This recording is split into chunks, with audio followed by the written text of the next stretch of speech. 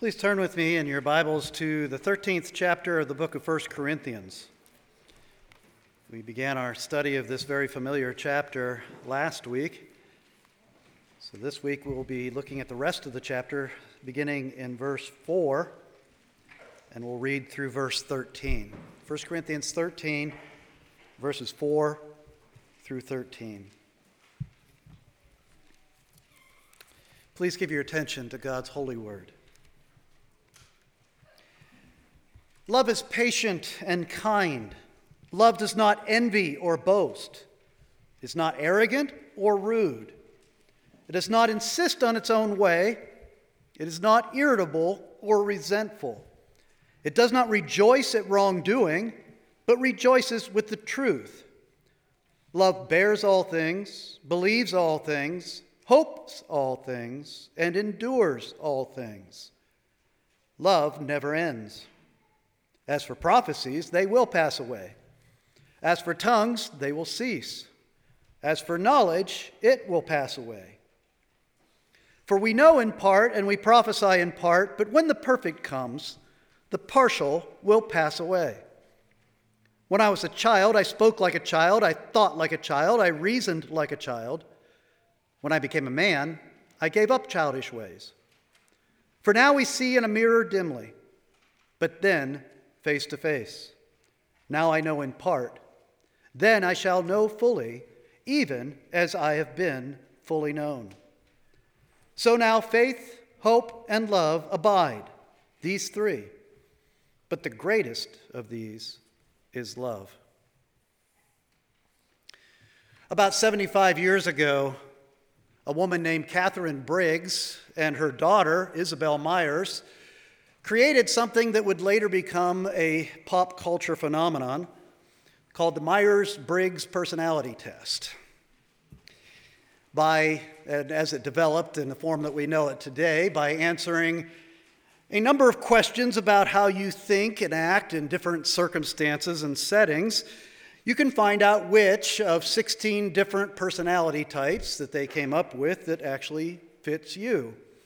Are you an ISTJ or an INFP or an ESTP or an ENTJ?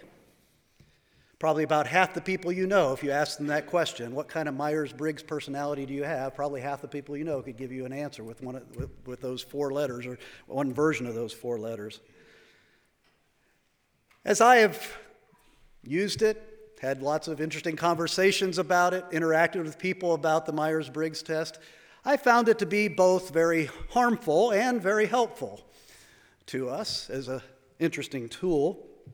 I think in terms of being harmful to us, we tend to use our Myers-Briggs personality type as an excuse for not doing things that we don't want to do or things that we find difficult to do.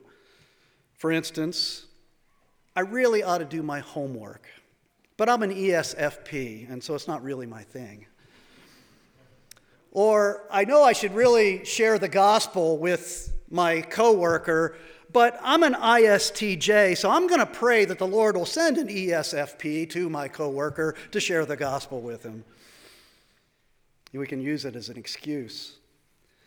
But on the other hand, I do think that God intentionally and creatively hardwires different personalities into different people.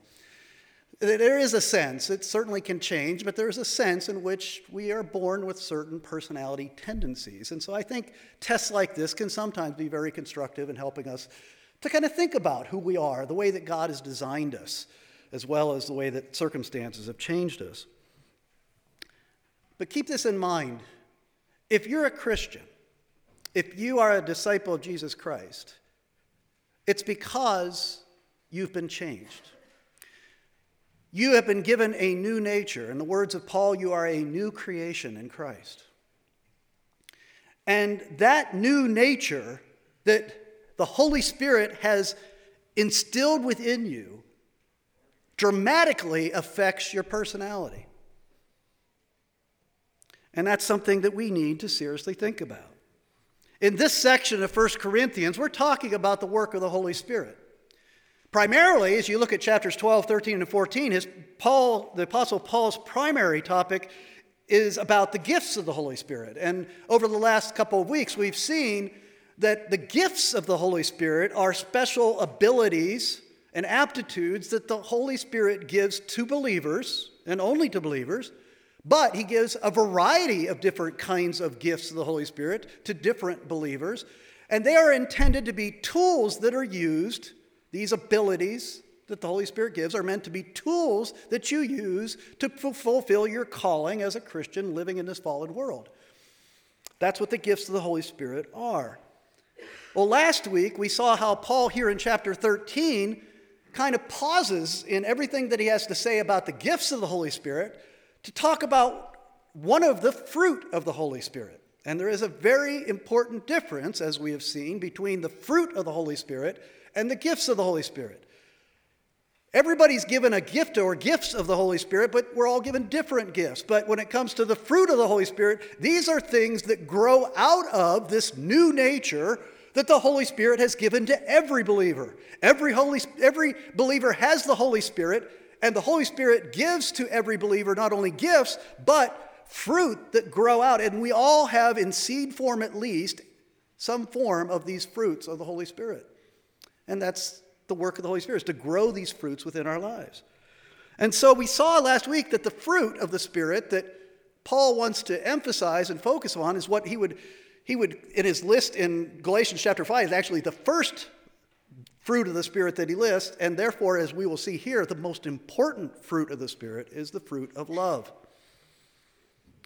He said, as we saw last week in the first 3 verses of chapter 13, he said, you can have all kinds of gifts of the Holy Spirit. You can have the really spectacular, miraculous gifts of the Holy Spirit that were operating in the first century. You can have some of those. But if you don't have the fruit of this love, then the gifts mean nothing. What you do with the gifts mean nothing. Those gifts say nothing about you. You are nothing without love being at the root and the source of the use of the spiritual gifts. And that brings us up to where we were at the end of last week's passage, the end of verse 3. We talked about last week how this love that we're talking about is not the kind of love that the world talks about. It's of a radically different nature. Matter of fact, we saw last week that the world doesn't know this love, cannot express this love, cannot exercise this love, because it's a love that is only given by the Spirit to those who are born again by the grace of the Lord Jesus Christ. 1 John chapter 4, verse 7, we read this verse last week. It says, whoever loves has been born of God and knows God. In other words, if you are capable of having this love towards others and towards God, it's because you know God. And if you don't know God, if you're not born of God, if you're not born again, then you do not know this love. Remember, we said last week that this love in the original Greek of the New Testament, it's a word that wasn't being used very much in the Greek culture, and so the writers of the New Testament, particularly Paul, seizes upon the word agape and uses the word agape to talk about this supernatural, spirit-given love that is unique to believers. And so when we talk about love, I'm going to use the word agape just to make sure you understand it's not the kind of love that the world talks about. It's not the kind of love that the world even knows. It's this spirit-given love, agape love. Remember what Jesus said about this kind of love? In the Sermon on the Mount, Matthew chapter 5, verses 46 to 48, listen to what Jesus says. He says, speaking to his disciples, if you love those who love you, what reward do you have? If you only love those who will love you back, then what reward do you have? And you hear the language of Paul in 1 Corinthians 13. What gain is it to you if you only love those who love you back? You're nothing if you only love those who will love you back, because that's the kind of love the world knows. Yeah, the world will do nice things for each other. People that don't know Christ, they'll do nice things for each other. But it's not motivated by agape love, the kind of love that Paul's talking about. So Jesus goes on to say, do not even the tax collectors do the same? Don't tax collectors love people that pay their taxes and give them all kinds of benefit? And if you greet only your brothers, what more are you doing than others? Do not even the Gentiles do the same? You therefore must be perfect as your heavenly Father is perfect. Hear what he's saying. Those who are his disciples, if you're a disciple of Jesus Christ, then the way that you love God and love others has to be dramatically different than the way the world loves each other. There is something unique about this agape love that they're talking about. And so when we talk about our personalities differ from one another. We do have different traits. But we all who love Christ and know Christ have this agape love. And this love uses our personalities and changes our personalities and causes us to act against our personalities sometimes. That's the way this love is. And we need to understand this love. We work so hard to try to understand our personalities, but we don't spend nearly enough time trying to understand this new loving nature that the Spirit has given to all of us who love Christ. We need to dig deep into it. We need to explore, like Paul says, like Paul prays for us, we need to explore the breadth and the length and the height and the depth of this love of Christ, which surpasses all understanding. Jesus said to us, "As I have loved you, you are also to love one another."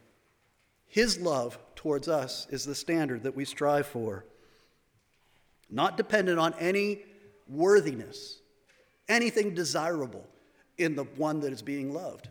That's the kind of love that Christ has, and it's to flow out of us as a fruit of the Spirit. It's central to our identity as Christians.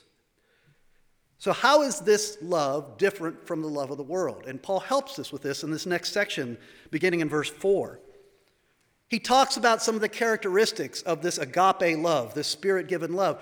And what strikes me, the first time I read through this list this week, what really struck me is that Paul is emphasizing aspects of agape love that believers have in terms of how it responds to the sins and flaws of others. Every description he gives seems to be related to the fact that you're dealing with other sinners and the effects of their sins in this fallen world every day. So in light of, almost I would put that preamble to it, in light of the fact that we are sinners and everyone around us are sinners and this is a fallen world full of sin, this is what love looks like. And this is where we begin to get into the descriptions, some of the characteristics of agape. He gives 15 different terms to describe agape. Half of them are positive, what agape is, and half of them are negative, what agape isn't.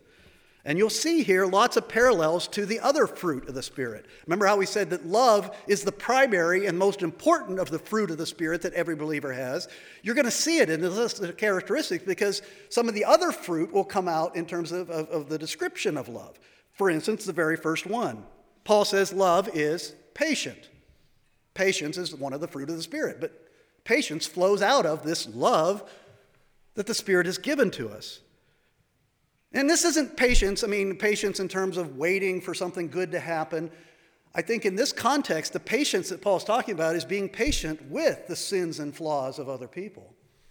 Forbearance is a biblical word that you might be familiar with. Forbearing the sins and flaws of the sinners around you.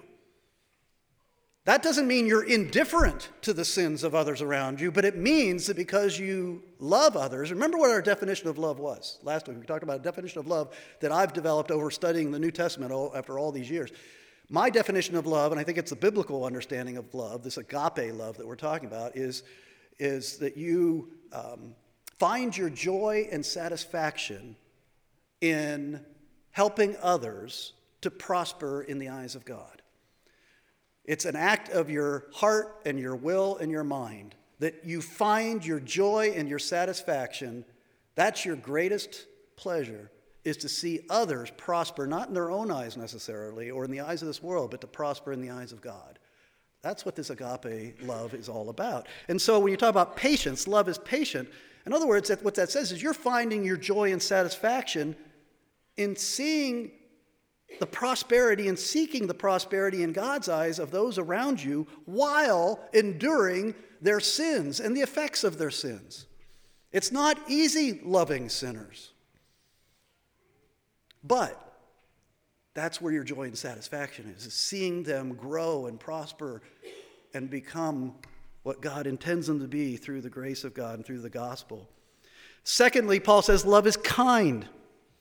Kind is such a bland word. Somebody says, what's kind mean? And you kind of struggle to define it. It's such a bland word. But it's really, I think, built upon patience. Because love is patient with the sins of others. We put up with the sins and flaws of others. Why?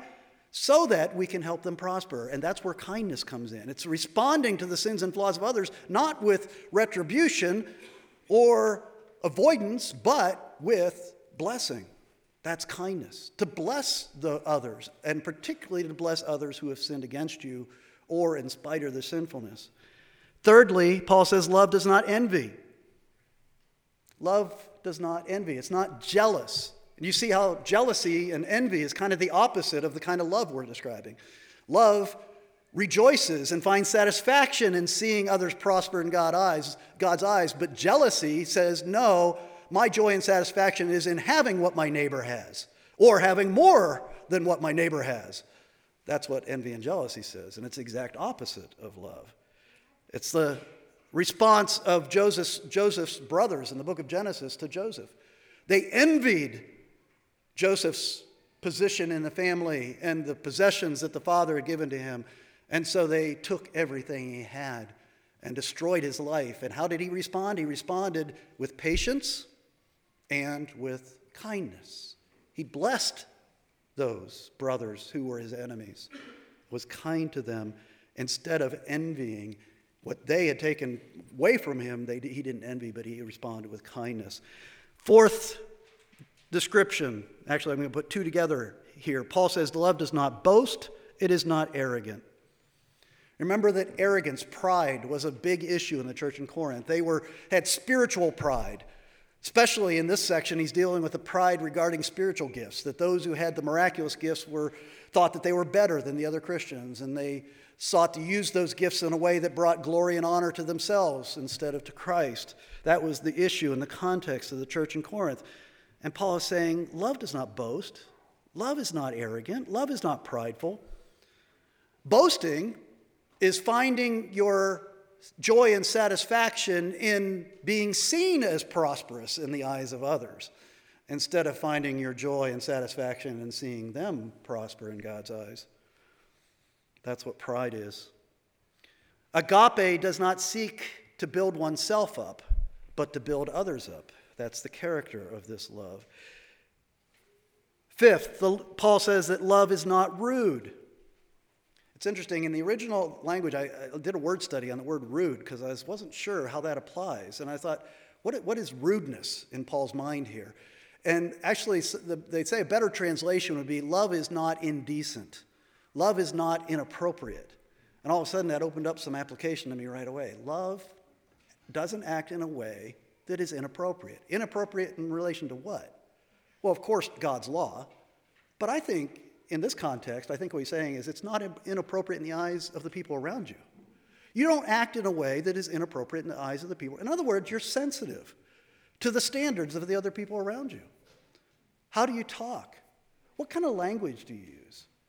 I mean, I go to football games, baseball games, and I hear lots of rude language, people talking in ways that violates my standards. That's rudeness. And sometimes I'm actually troubled. I'll notice that Christians sometimes will use rude language so that they can be seen as prosperous in the eyes of the world, so that they can be looked at as cool or edgy or hip. Use language that Christians don't usually use. But Paul says, no, love is not rude. Love is not inappropriate. Love says, how should I dress in this setting? What effect is the clothes that I wear or don't wear, how does that affect the people around me? Love is not inappropriate. Do I follow the rules of politeness in my culture? Or do I treat them like they're not important? Well, Paul says love is not rude. Love is not inappropriate. These are the kind of questions I think that we as Christians need to continually be asking ourselves if we want to love the other people around us. But, of course, the sinful nature that still lurks within us says, who has the right to tell me how to talk? Who has any right to tell me how to dress, how to act in public? Well, look at the next description of love. Paul says, love does not insist on its own way. Love doesn't demand its rights. It's one of the things I'm concerned about, is that when the world around us these days, at least in the broad public media, when they talk about the church, when they look at the church, all they hear is a bunch of people talking about their rights all the time. We have a right to this. We have a right to that. We're all trying to defend our rights, but that shouldn't be our primary message. Christians should have rights, should have human rights, should have religious rights. I'm not against all that. I'm just saying, if the world thinks we're all about protecting our rights, then it's not getting the right message. It's about loving.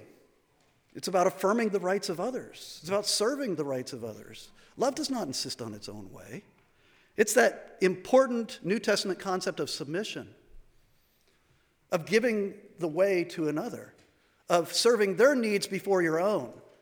When you come to the door, you both come to the door at the same time, you step back and hold the door for the person who goes through. When you come to the stop signs at the same time, even if you're on the right, you let the other person go first, These are things, that's the way a Christian thinks, even about the smallest things in life. Is I get more joy and satisfaction in seeing another person have what they want than me getting what I want. That's agape.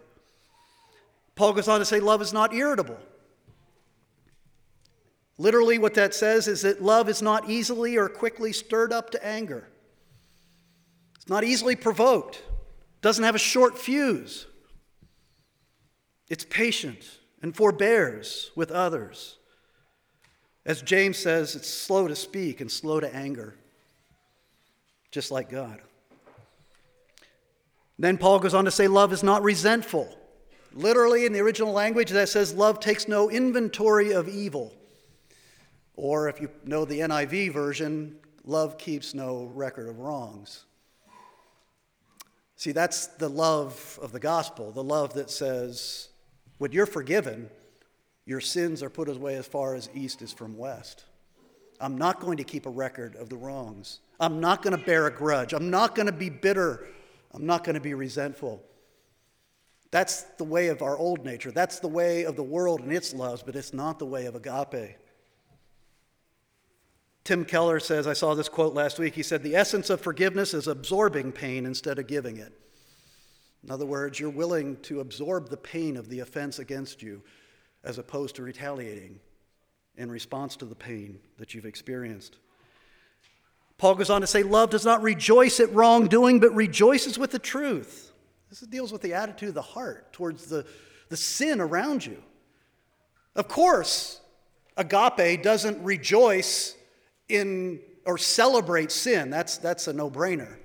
But I think Paul is meaning to go beyond that to say, we don't rejoice in seeing sinners become more sinful.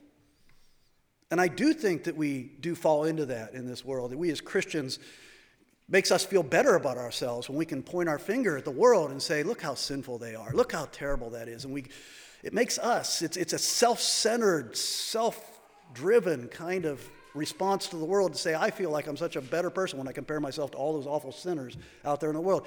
Paul says love doesn't rejoice at wrongdoing. Love doesn't rejoice in sin.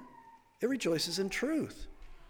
In the sporting world, there's another kind of rejoicing at wrongdoing that I'm reminded of in sports. We talk about schadenfreude. Do you know what schadenfreude is? It's a word that's borrowed from German, but it basically means to rejoice in somebody else's misery. And it's what you feel, many of you will feel later on today when the New England Patriots lose. It's the joy that you feel in seeing the Patriots lose. Or the joy we feel all year long, like the other night when Ohio State loses to Penn State. There's a joy that we feel there that there's something a little bit wrong about. We're rejoicing in the misery of our enemies. And that's the way the world is, but that's not the way the church is. But when you think about the way that the church tends to interact with the sinfulness of the world, we sometimes rejoice, not only in the sins of the world, of sinners becoming more sinful, but we rejoice in seeing them miserable because of their sins, that somehow that makes us feel better about ourselves, and that's not the love of Christ. The love of Christ says, along with Psalm 119, verse 36, my eyes shed streams of tears because people do not keep your law. That's agape. That we grieve over the sins of others, not rejoice in them. And we grieve over the effects, the addictions, the slavery, the loss, the misery that those sins that happen out there in the world that we're observing all the time. And it humbles us. Then finally in that section we get a summary statement. Love bears all things, believes all things, hopes all things, endures all things. Paul is giving us a picture of this agape that it's a picture of a Christian who is patient, forbearing, enduring, but optimistic. Always believing, always hoping, because the gospel is true. We can endure our sins and the effects of our sins. We can endure the sins of others and the effects of the sins of others because the gospel is true, because God has promised the fullness of our salvation and God is faithful to fulfill his promises. So we are always optimistic, even in the midst of the greatest suffering. This is agape. This is the love of God. And one thing that's always helpful to me is when you read 1 Corinthians 13, and you read these descriptions of this Spirit-given love, take out the word love and plug in the name of Jesus. Jesus is patient and kind. Jesus doesn't envy or boast. Jesus isn't arrogant or rude. Jesus doesn't insist on his own way. Jesus isn't quick to become angry or hold grudges. Jesus grieves over sin and its effects and rejoices in truth. Jesus bears all things, believes all things, hopes all things, and endures all things. You see, this is perfect love, the love of Christ. He's the standard for this love. And yes, we fall far, far short of that standard. We fail at every point. And yet, the Spirit is instilling and growing this fruit of the Spirit continuously in those who love Christ. And we're forgiven for all those failures. The beautiful thing about the gospel is that picture of Jesus, the kind, forbearing, patient, this kind of love, that's what God sees when he looks at us, because we are given his record of perfection when we trust in the gospel. We trust in the message of the gospel, believing that Jesus came and died on the cross and bore the wrath of God that all our sins deserved in our place and was raised from the dead, that we are not only forgiven for all the ways and many ways in which we don't love every day, but we are seen by God with a perfect record of love that Christ has given to us. His love is given to us as a record. And then if that weren't good enough news, that we are given a record of perfect love for the whole course of our lives, the love of Christ, he actually gives us his Holy Spirit and begins to transform our hearts and our lives, our minds, so that we begin to exercise that love. As I have loved you, love one another, he says. So here in the middle of chapter 13, we have the description of the beautiful character of love, but then he talks about the longevity of it, the permanence of agape. Look at verse 8. Love never ends. Unlike the gifts of the Holy Spirit, agape is eternal. He keeps emphasizing the gifts are temporary. They're tools to be used in this age until this age is over. But love is eternal. Why is it eternal? Because God is love. Because this is the character of Christ. It's an attribute of God. Therefore, it will endure for eternity.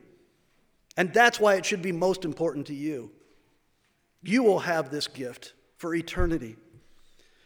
Notice there that Paul lists the three familiar gifts of the Spirit that were the controversial gifts in Corinth. They were arguing over the gift of tongues and the gift of knowledge and the gift of prophecy. And Paul will get back into that argument and debate that they're having and the sin issues they had over it. He'll get back into that next chapter. But he wants to make the point here again that these things are temporary. You're all caught up. You're measuring each other by the gifts you have and how they're being used. You should be measuring each other by the love that you have that's been given by the Holy Spirit. These things are going to pass away, he said. They're going to cease. The word in the original language means rendered obsolete. In other words, they have value for a while, but one day they're going to become obsolete. The gift of tongues became obsolete once the scriptures were complete and we didn't need any more revelation from God. The gift of knowledge won't be needed in the eternity in the future.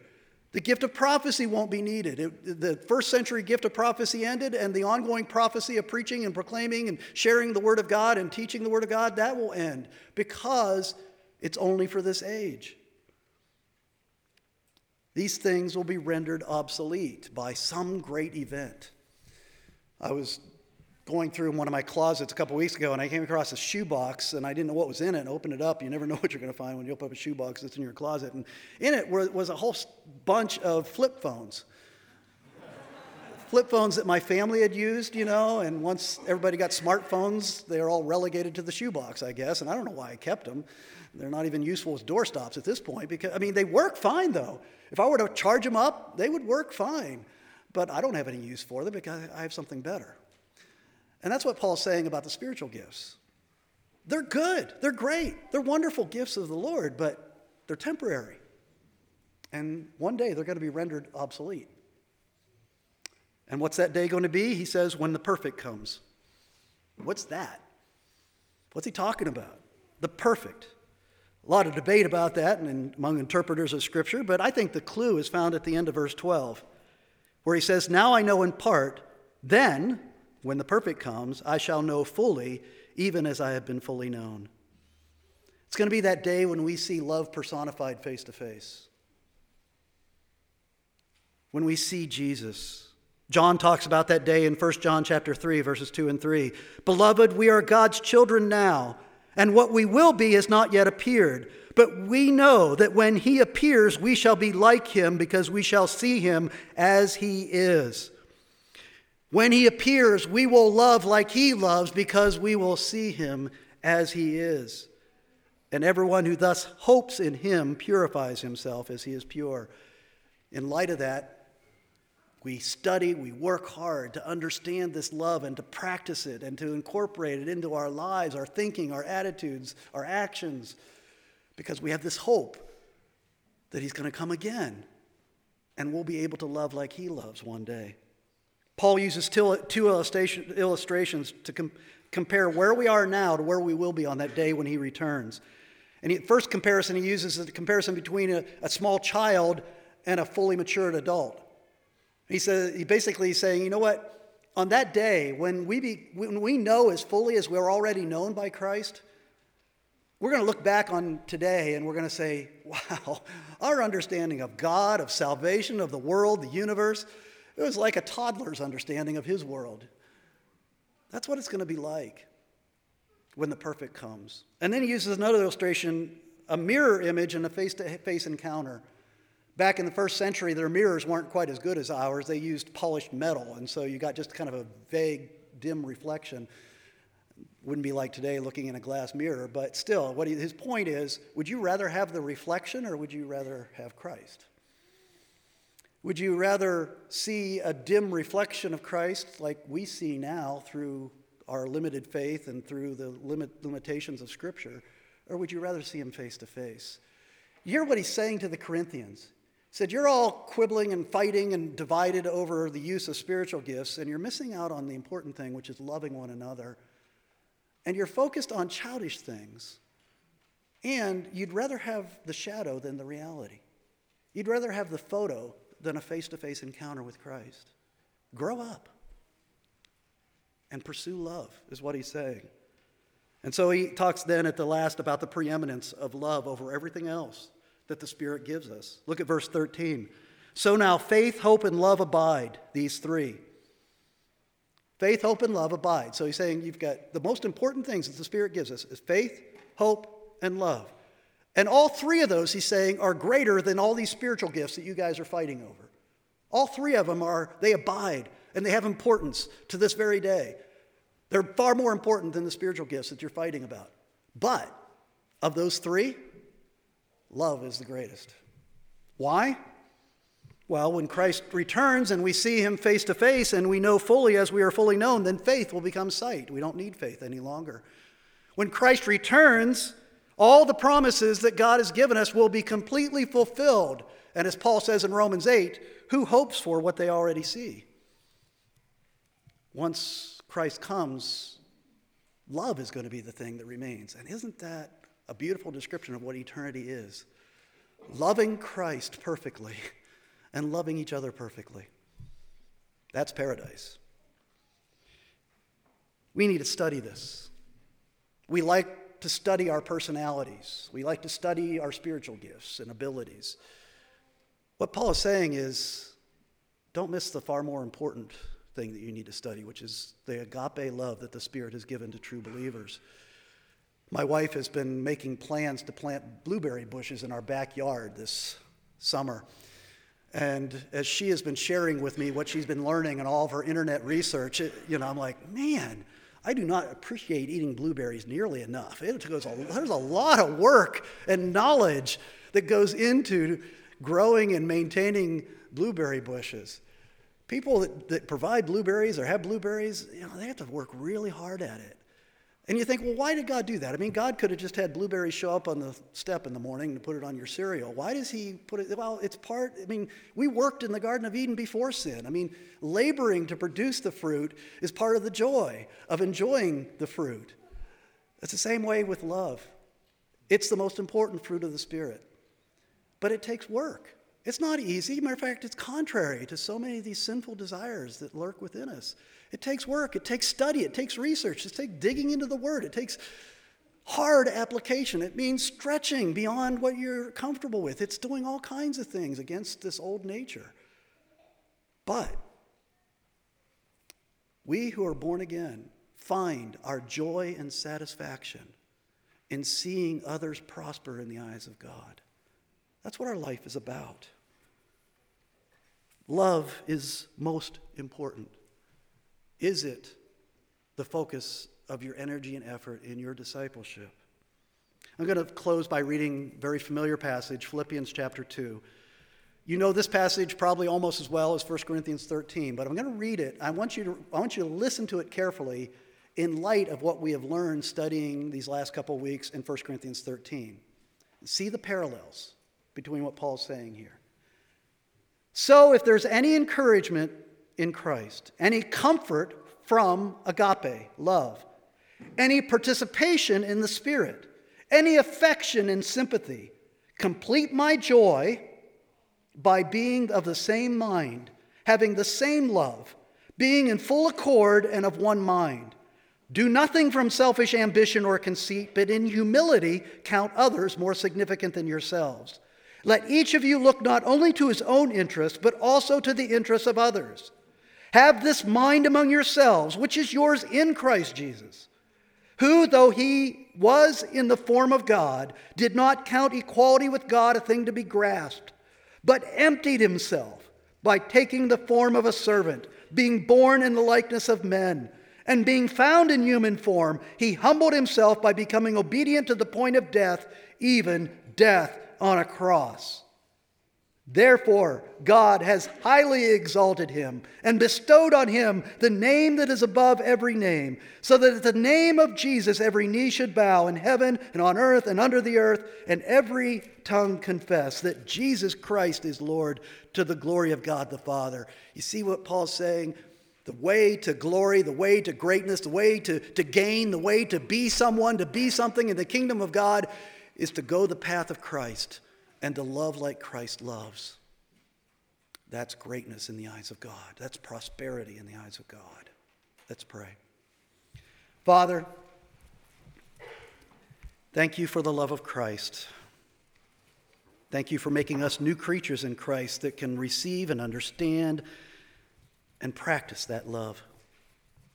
Lord, it's hard to love ourselves and love sinners as you have loved us. This is a kind of love that we are still so weak in. Lord, strengthen us by your Spirit. Help us to focus upon what's really important among the things that the Spirit has given to us and done in us. And may we more and more conform to the image of Christ and love as he has first loved us. We pray in Christ's name. Amen.